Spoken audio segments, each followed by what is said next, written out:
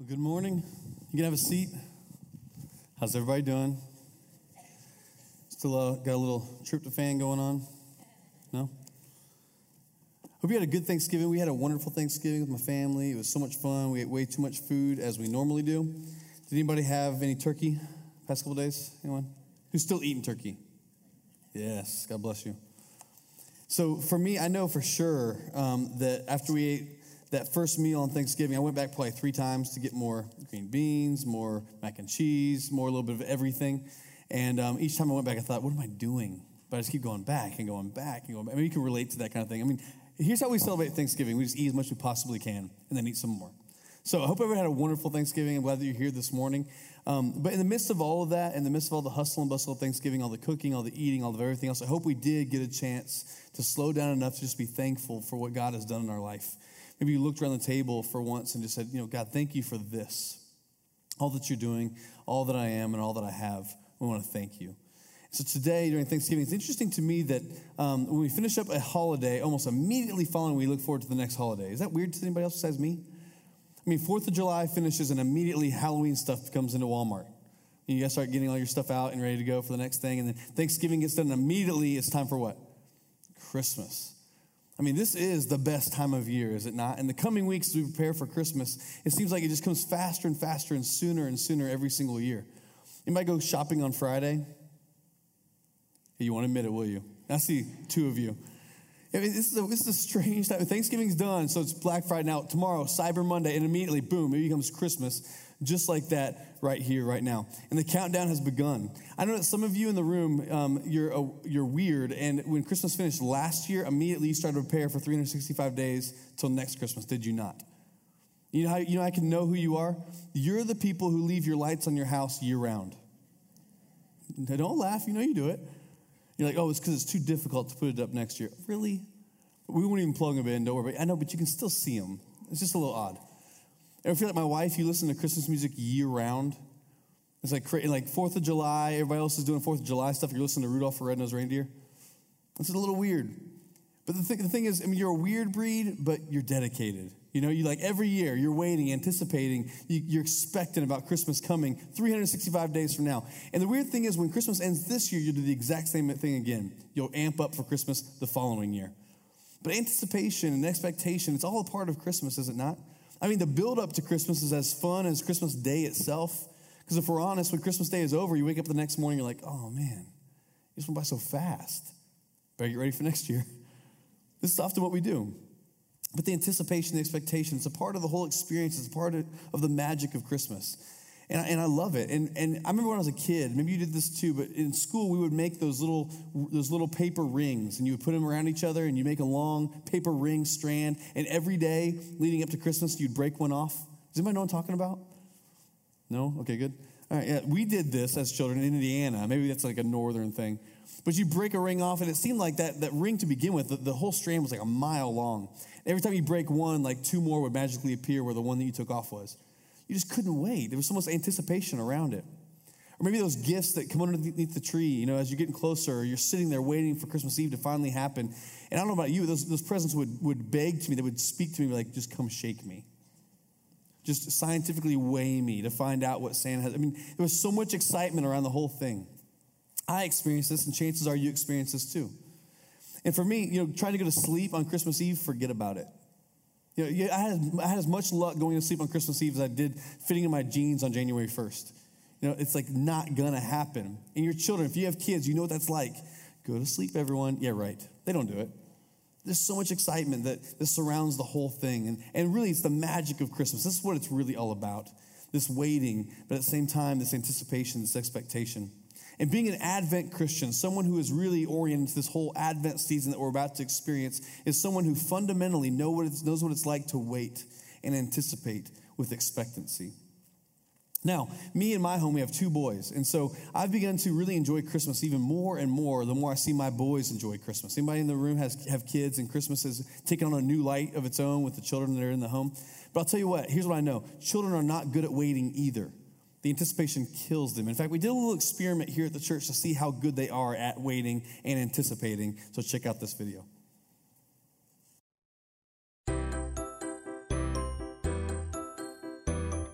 Do you know what that is?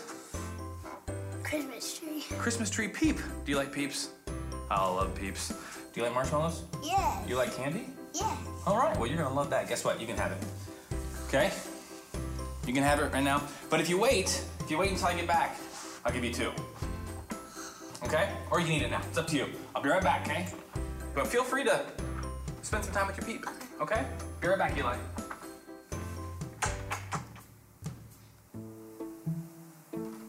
It's not good to wait by myself.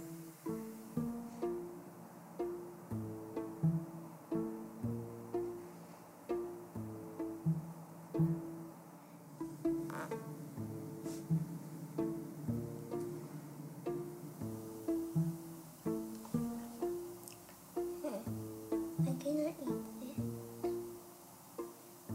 And go.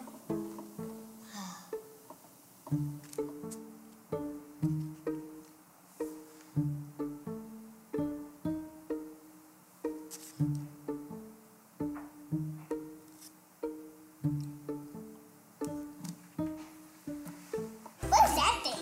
What? That is a Christmas peep. I'm eating it. You wanna eat it? Well, guess what? Oh! I got a deal for you. Is it good? Mm-hmm. I bet it is. All right, if you don't eat the rest of that, wait. Well, that's yours, you can eat it. But wait a minute. You can have it now if you want. You can eat it right now if you want. But I'm gonna leave for a second. Okay. And when I come back, if you still didn't eat it, I'll give you 2, okay? Okay. Or you can eat it now, it's up to you.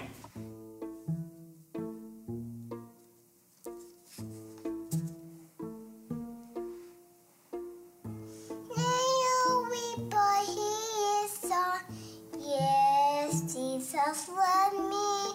Yes, Jesus loved me.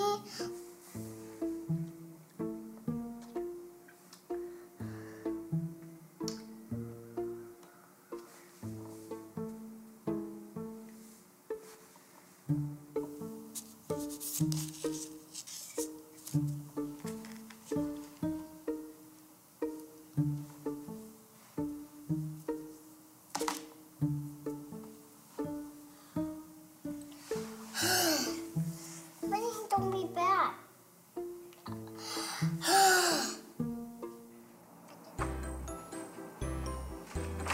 I just wanted to know. How'd you do? Good. You hungry? Yeah. You want to eat it? There you go. Here's your second one, big guy. Good job. You ready to come with me? After you just chew. Oh, are you gonna eat them both here? Can I have? Are they good? What? I love some food. What? It's cameras. I have no clue.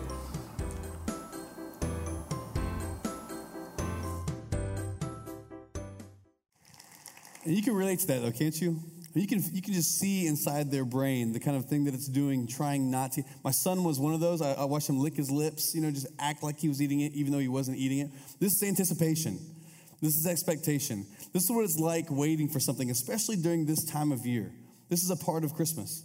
But I love it. I love the kind of joy you see on their face when they see a Christmas peep on a plate in front of them, and let alone 2 Christmas peeps on the plate in front of them. I believe that through our children, we get to see and truly enjoy Christmas unlike any other. Many of us, however, and maybe you can relate to this, you become a little bit Scroogey over time, have you not? Where Christmas once was like this enjoyable anticipation has become something completely different. Now, all Christmas is about is getting ready for all the relatives to come and make sure all the house is perfect, all put together, that you're cooking just the right thing, that all the right gifts get bought, they all get wrapped, they all get all these things. We try so hard to make Christmas about something, unfortunately, totally different from what it originally was for us when we knew what it was like to anticipate and have excitement around the whole season. And when we become Scroogey, we really miss out on what this whole thing is about. With my boys in the home, I get to see through their eyes what it's like to experience Christmas all over again. And through my wife's eyes, experience Christmas all over again. It's her favorite time of the season. It's beautiful, this anticipation. For followers of Jesus, for hundreds of years, we have celebrated this season called Advent. For a lot of us, we want to kind of speed on to Christmas Day, but what happens now, beginning over the next few weeks leading up to Christmas Day, is a season called Advent. And the Christian church has celebrated this for hundreds and hundreds of years. And what Advent is really about, it's about waiting. It's about anticipation. And Advent itself it comes from the Latin word adventus, which means the coming or the arrival. And the Advent season is all about the arrival of Jesus Christ, not just one day 2,000 years ago as a baby in a manger, but through his life, his death, his resurrection. One day we believe as Christians that he will return once again, that there will be a second coming, a second arrival that we wait for even now. Because we believe that this Jesus, this Messiah, this baby who was born in the manger changes everything. And it changes every way that we experience Christmas as a whole, as we celebrate Advent as a whole. And with the arrival of Jesus comes these four main themes of Advent: hope, peace, joy, and love. I mean, those four themes right there alone are worth celebrating. Would you agree? Hope, peace, joy, and love. And today we start a brand new series for the next few weeks called Not Yet Christmas. You know, there is something that we celebrate on Christmas Day, but it's not yet. It hasn't come yet. But there are things that we wait for. There's anticipation that we have built up around the coming of Jesus. And so these Advent gifts, this hope, this peace, this joy, and this love, these are the things that help us truly recapture the meaning of Christmas. Christmas as a Christian, as a follower of Jesus, is not just about food and gifts and spending time with family. It's about much, much more. And during this time, I want to invite you, along with myself, to experience anticipation, to experience the expectation and the longing that we have, not just for something that happened 2,000 years ago, but for something that happened in your life, that can happen in your life right here and right now. So this morning, we're going to unwrap the first gift. You see what I did there? Unwrap. The first gift of Advent, which is hope. Would you pray with me? Father God, we thank you that we can put our faith and our hope and our trust in you. We thank you, God, that especially during this Christmas season, as we prepared for Christmas Day, God, we pray that you help us to slow down and create space to interact with the season of Advent. We pray, God, you'd help us to be able to be in touch with the deep longings of our heart, God, the things that we really want to see happen within our life. And I pray, God, you give us hope that can only come through the Savior, Jesus Christ. Lord, we love you. It's in your name that we pray. Amen. You know, hope is a word that we use oftentimes during the holidays, isn't it? We say things like, I hope the Christmas tree will fit in the space that I want to put it in. We say things like, I hope that I get what I want for Christmas. Or we say things like, I hope grandma doesn't burn the ham. Or I hope that it snows this year. Anyone? I want to see it snow. We hope for all these kinds of things. But too often we've kind of lost the meaning of hope because we've placed hope around these future instances that we want to see happen that in the end are really just trivial. We hope around things that are future, but really in the end, they don't really matter that much. And to be honest, are pretty unlikely to happen. That's what hope means to us. But this is not the way that hope is talked about within Scripture. It is not some just super optimistic way of looking at the future. It has to do with something very specific right here and right now. Actually, in 1 Peter, the whole book speaks about hope oftentimes within the chapters and the passages within Peter. And in 1 Peter chapter 1, verse 13 is a passage that really summarizes this word hope. It says this: therefore, Christians, with minds that are alert and fully sober, set your hope on the grace that will be brought to you when Jesus Christ is revealed at his what? Coming. At his advent, at his arrival. There is grace that will come that will give us hope as Christians, as followers of Jesus. Let our minds be alert and sober. You see, hope has a lot to do with the future, but it also has a lot to do with the present, right here and right now. It has a lot to do with our mindset and the way that we live our lives right here and right now. You know, the writer says that we should have our minds that are fully sober. Some translations say, prepare your minds for action. Prepare your minds for action that we might have hope. And translated literally, it means to gird up the loins of your mind, which is an odd thing to say. Gird up the loins of your mind. In the ancient Near East, men would wear these long outer shirts that would go all the way down to their ankles. And to gird up the loins literally meant to take that long outer shirt and tuck it up into your belt and reveal more than you want to, so that if something were to happen, if you needed to get away, if you had to make quick action, you were able to do it because you had taken care and girded your loins. So 1 Peter says, listen, may your mind be alert in this kind of way. Maybe fully sober, ready to act here and now in such a way that it impacts your future. And believe in your future, the hope that's to come when Jesus arrives, so much so that it actually alerts you to what's happening here in your present. They're two related things, according to 1 Peter. The way we interact with our future has everything to do with how we interact with our present and vice versa. Here's a good definition for hope, I believe. Hope is a certainty about the future that influences our present. Hope is a certainty about the future that influences our present. And so something we believe that will happen one day influences the way that we live our life, the things that we say, the way that we live, the things that we do right here in our present life right now. That's hope. It's not just some ambiguous optimism for no reason. Our hope is set in actual moments in history. We believe as Christians and followers of Jesus that one day long ago, 2,000 years ago, Jesus Christ showed up. And when he did, he came to start something brand new and beautiful right in the midst of our mess. But we also believe that he's going to return. And that future hope is the very thing that changed the way we live our life right here and right now, in our present circumstances, in the things that we do. It restructures every way that we look at the world around us. For instance, I've shared with you before my disdain for falling leaves and fallen leaves. Anyone else feel this pain right now? I love this season, but as I start to see the leaves change, they're beautiful. But as soon as I walk outside, I'm like, oh my gosh, not again. Because you got to go out and rake all these things and put them in bags. And it's just like, it just seems, and it happens every year. It's amazing. But I've done something different this year. My wife and I, we've made a specific plan. And I know that within 3 weeks, there's a person who's coming to my house and they're raking up all of those leaves. You know how that makes me feel? Alive. It's amazing. There's this future hope that I have that this person is going to come. They're going to take care of these leaves that are in my yard and allow me to live my life right here and right now with pure joy because I don't have to do it. That's what it means to have this future hope on a much larger scale. The fact is, we believe as Christians that Jesus, through his life, his death, and his resurrection, one day he will return. And when he returns, he will finish what he started, and he will make all things right the way God originally intended. So the struggles, the difficulties, the things that we go through right here within our life and the circumstances that we face, we can have hope in the midst of them. It has nothing to do with circumstances. It has everything to do with a future hope and a future promise that has been given to us. You know, the mark of almost every person within the Christmas story, within the Bible, the mark of every single one of those people are individuals who are full of hope because of a future promise that was given to them by God. What if we could live our life in the same kind of way?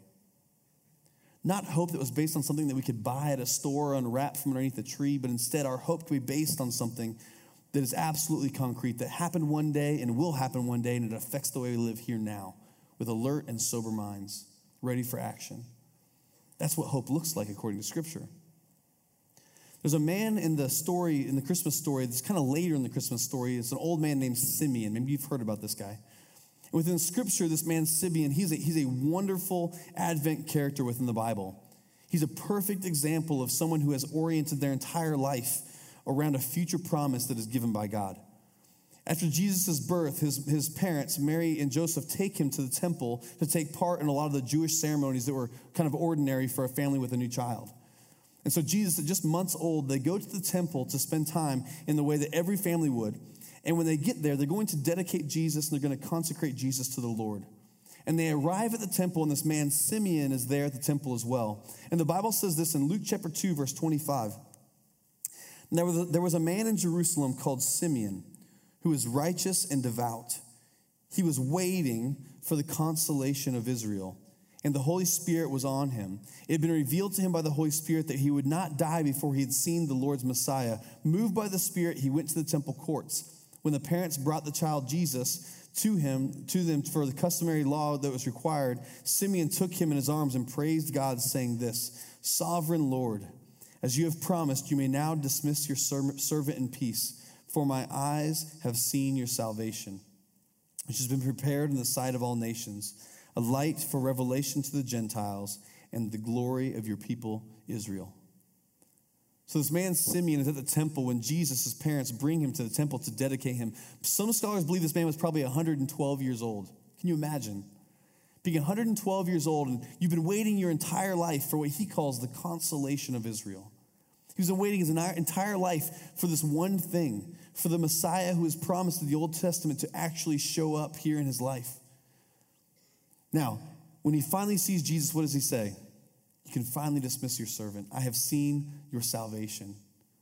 He's seen a baby, months old, but he knows this baby means so much more than what he's seeing right here and right now. There's some kind of future promise to this child.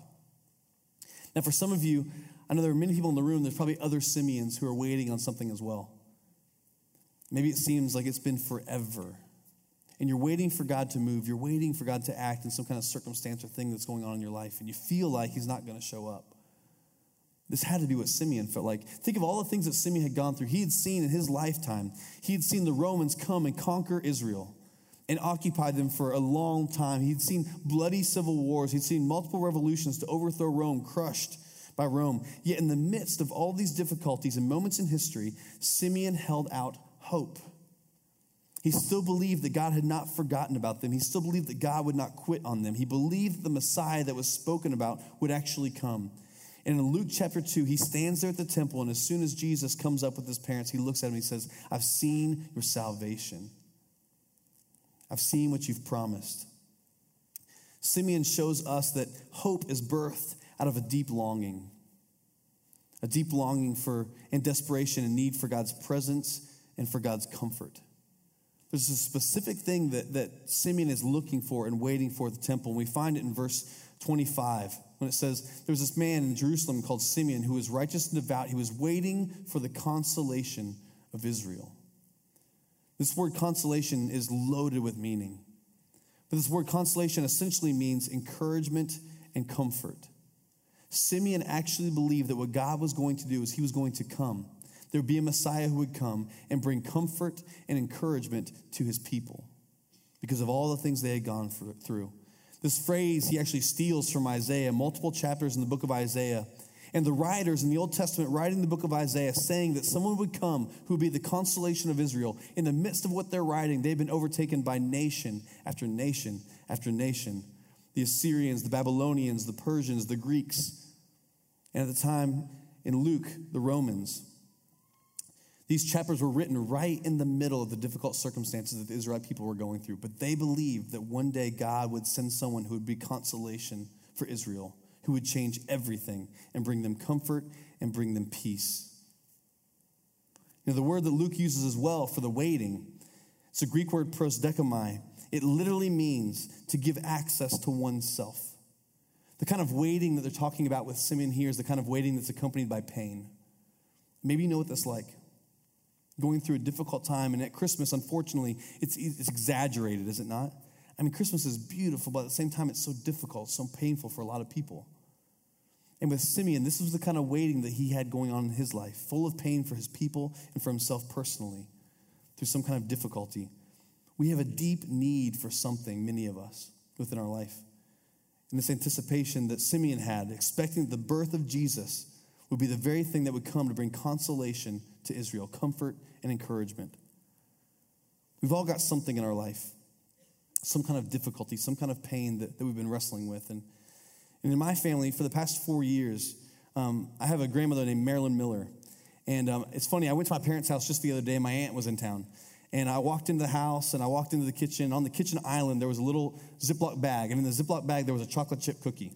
And as soon as I saw it, I knew where I'd seen it before. My grandmother used to make chocolate chip cookies exactly like this. It was the kind, I don't know how she did it. All the cookie part would get really flat, and the chocolate chips would kind of mound up all over the cookie. And so I saw it, and I opened it up. I didn't ask. I just ate it. And I took out the chocolate chips first, because I'm not a big chocolate fan. You can hate me later. But I took them all out and ate the cookie, and it tasted exactly like the cookies my grandmother used to make for me when I was a little kid. My grandmother's an amazing woman. I remember I would go over to her house, and it was kind of a running joke, but every time she would make these cookies, she would always have 10 or 12 that she would make with no chocolate chips. And they were put in a bag, and they were like, these are for Trevor. And people knew they'd get hurt if they would eat any of those cookies that my grandmother made for me. And for the past 4 years ago, during Christmas actually, my family, my dad and I and my grandfather took my grandmother and actually took her to a nursing home. And about 6 years ago, she began to develop dementia. And I remember watching her forget certain words and then forget certain people and begin to lose her memory altogether. And so for the past 4 years, my grandmother has been in a nursing home. And everyone in my family has dealt with it in some kind of way or another. It's been really difficult for a lot of us. In fact, this summer we had a big get-together, and everyone was there except for my grandma. It was just kind of the elephant in the room, you know? And everybody's dealt with it in some kind of way. But to be honest with you, the way I've dealt with it is I haven't dealt with it. Because to be honest with you, I want to think about my grandma like the cookie-making grandma, you know? Not the grandmother who doesn't know what's going on around her. And so I haven't been home to Indiana in the past 4 years. And one of the main reasons is because I don't want to have to go face that. I know I can't travel 12 hours and not go see her, but at the same time, it's a difficult thing to even think about or fathom. And for me, this is one of the struggles that I bear in the midst of all this. I mean, how do you have hope in this kind of thing? My grandfather lives 5 miles from this place, and he goes to see her and bring chocolate to her and spend time with her, but she doesn't know who he is. And you look at something like that and you think, this is not how it was meant to be. You know? Maybe in your life, you've got some kind of circumstance, some kind of thing, and when you look at it, you're like, this is not how it was meant to be. It's not how it should be. And the kind of hope that Simeon has here, the kind of hope that he experiences, the kind of hope that looks around at the world around him and says, this is not how it's meant to be. But hope comes from a deep longing, knowing and believing that when Jesus comes into our life, he brings hope. He brings comfort. He brings encouragement. And if you're like me, sometimes when it comes to a difficult situation like this, the way you deal with it is you don't deal with it. Or you go shopping on Friday at 4 a.m. and you sit in long lines.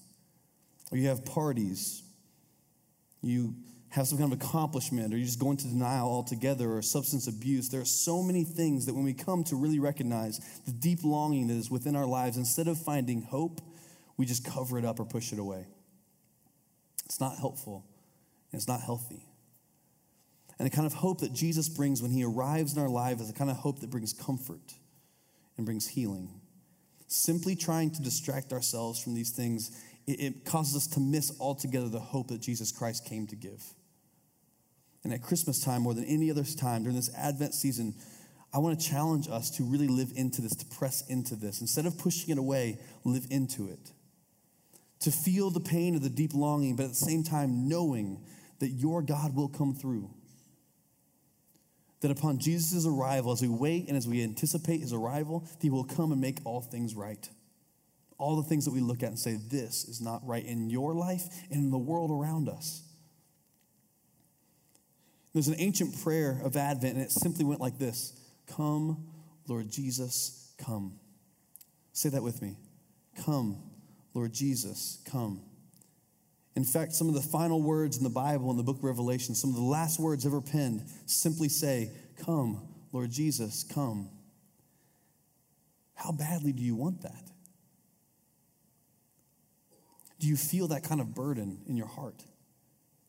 Longing for Jesus to come and make things right? Or have somewhere along the way, have you pushed it to the side and just numbed yourself with shopping and family, whatever else it might be? But hope is the theme of Advent. You know, Dietrich Bonhoeffer says it this way about Advent: the only ones who can celebrate Advent are the people who carry restlessness around with them, whose souls give them no peace, who know they are poor and incomplete, and who sense something of greatness that is supposed to be. That's how you celebrate Advent. You carry around the pain, but at the same time, you face the pain knowing that you have hope in Jesus Christ. May this Advent season be different than ever before. Don't allow yourself to be distracted or to self-soothe. Wrestle with the pain. Face the brokenness within the world. It's the only way that we begin to see the emptiness that Christmas too often is with all the hustle and bustle. There's something deeper for us, and it comes from a deep longing within our hearts.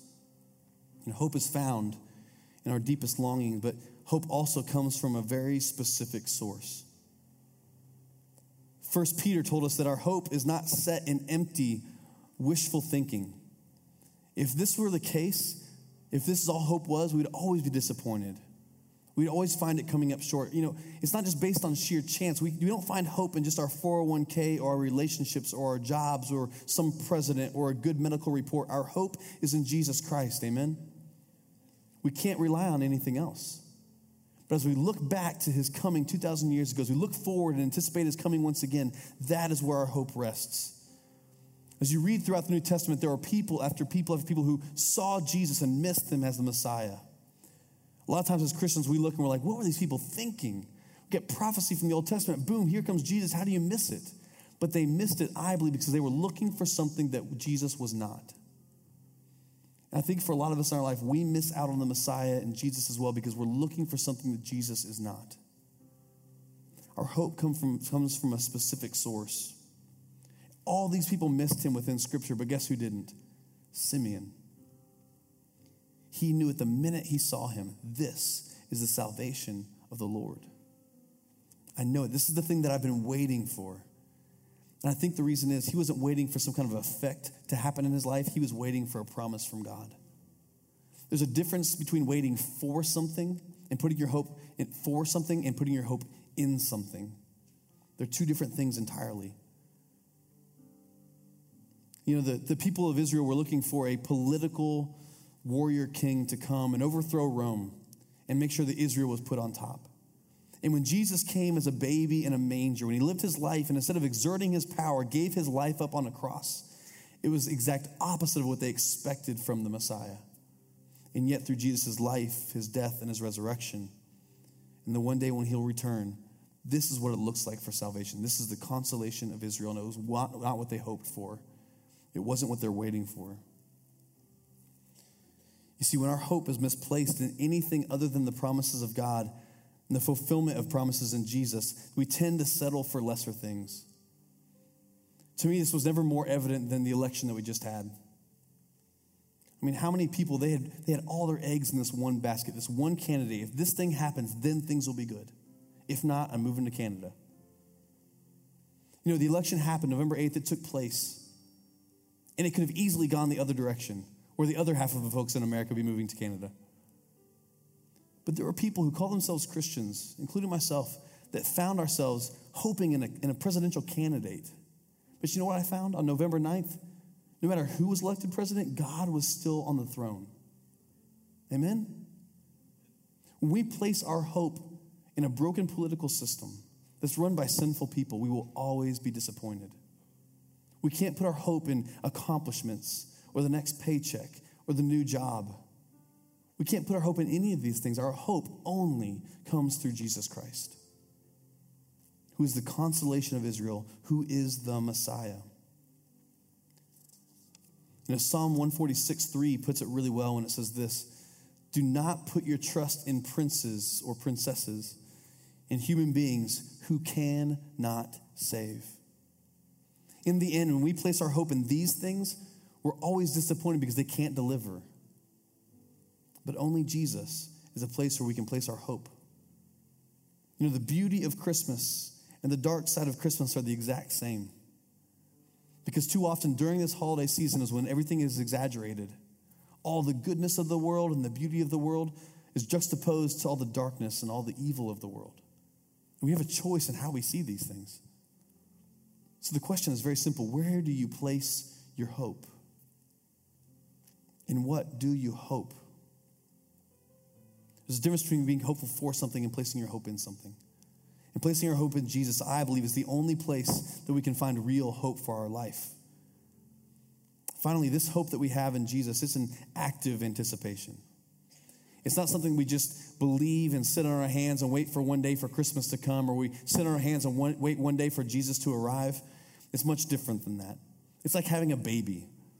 When we got pregnant, my wife and I, both times, you know, all you can do is wait for 9 months, really. You eat avocado and those nice things or whatever.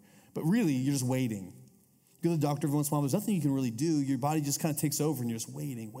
9 months for the baby to finally. If you're anything like me, I'm not good at waiting. And so it took forever. I'm like, come on, baby. Just let's go. And this is the way we kind of often live our life. Just we feel like waiting is just waiting. But truth be told, when you become pregnant, you're waiting, but there's also a lot of activity that takes place as well. You have to start, painting the baby's room, buying the clothes, getting the diapers, doing all these things. Anticipation and getting ready for the baby to actually arrive. This is what it's like as an Advent Christian, waiting for Christmas. We are waiting for Christ's return, but in the midst of it, there's action for us to do. I mean, how do we perfectly prepare ourselves for the time that Christ would return? Maybe this morning, you need to ask for forgiveness from someone. Maybe you need to extend forgiveness to someone. Maybe during this holiday season, we need to serve people and really love people well. Maybe this Christmas, you say to God, you know what, God, I want you to have all of me because I've been holding back for so long. It's an active anticipation. We wait on Christ's return, but in the midst of it, we live our life in such a way that honors him. Our hope It comes from a specific source in Jesus Christ alone. And we actively live it out each and every day of our life. So this morning, I want to challenge us, all of us, including myself, to be dedicated to this Advent season, to live into this Advent season. And maybe this morning to wrestle with some of the pain and the difficulty that comes along with this season and this time of year. And I think the proper response for us is the response that everyone has had throughout hundreds of years, and it's simply this: come, Lord Jesus, come. I want to pray for us this morning, and after each stanza of this prayer, I'd like you to respond with me when I ask you to. Come, Lord Jesus, come. Would you pray with me? Thou Son of the Most High, Prince of Peace, be born again into our world.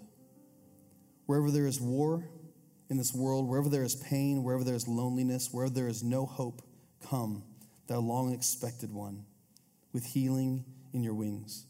Would you respond with me? Come, Lord Jesus, come. Holy child, whom the shepherds and the kings and the beasts adored, be born again. Wherever there is boredom, wherever there is fear of failure, wherever there is temptation too strong to resist, wherever there is bitterness of heart, come, thou blessed one, with healing in thy wings. Would you respond with me? Come, Lord Jesus, come. Savior, be born in each of us today as we raise our faces to your face, not knowing fully who we are or who you are, knowing only that your love is beyond knowing.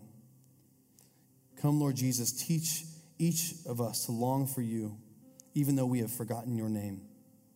Come quickly. Would you respond with me? Come, Lord Jesus, come.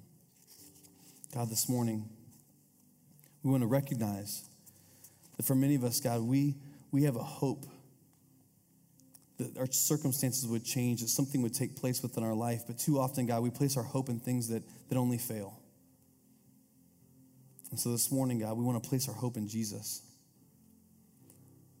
Not only the fact that he came 2,000 years ago, but the fact and the belief that he one day will come again and make all things right. It's the hope of Advent. It's the hope of this season. So, Father, I pray for every person here this morning who's hurting, who's in pain, who's struggling, God, who maybe thinks that you're far off and not here in our midst. I pray that today, God, you be born once again into our life. And in your coming, God, would you transform everything and make all things new? Father God, we love you today. We need you today. Help us to anticipate with expectancy, God, you're coming. It's in your name we pray.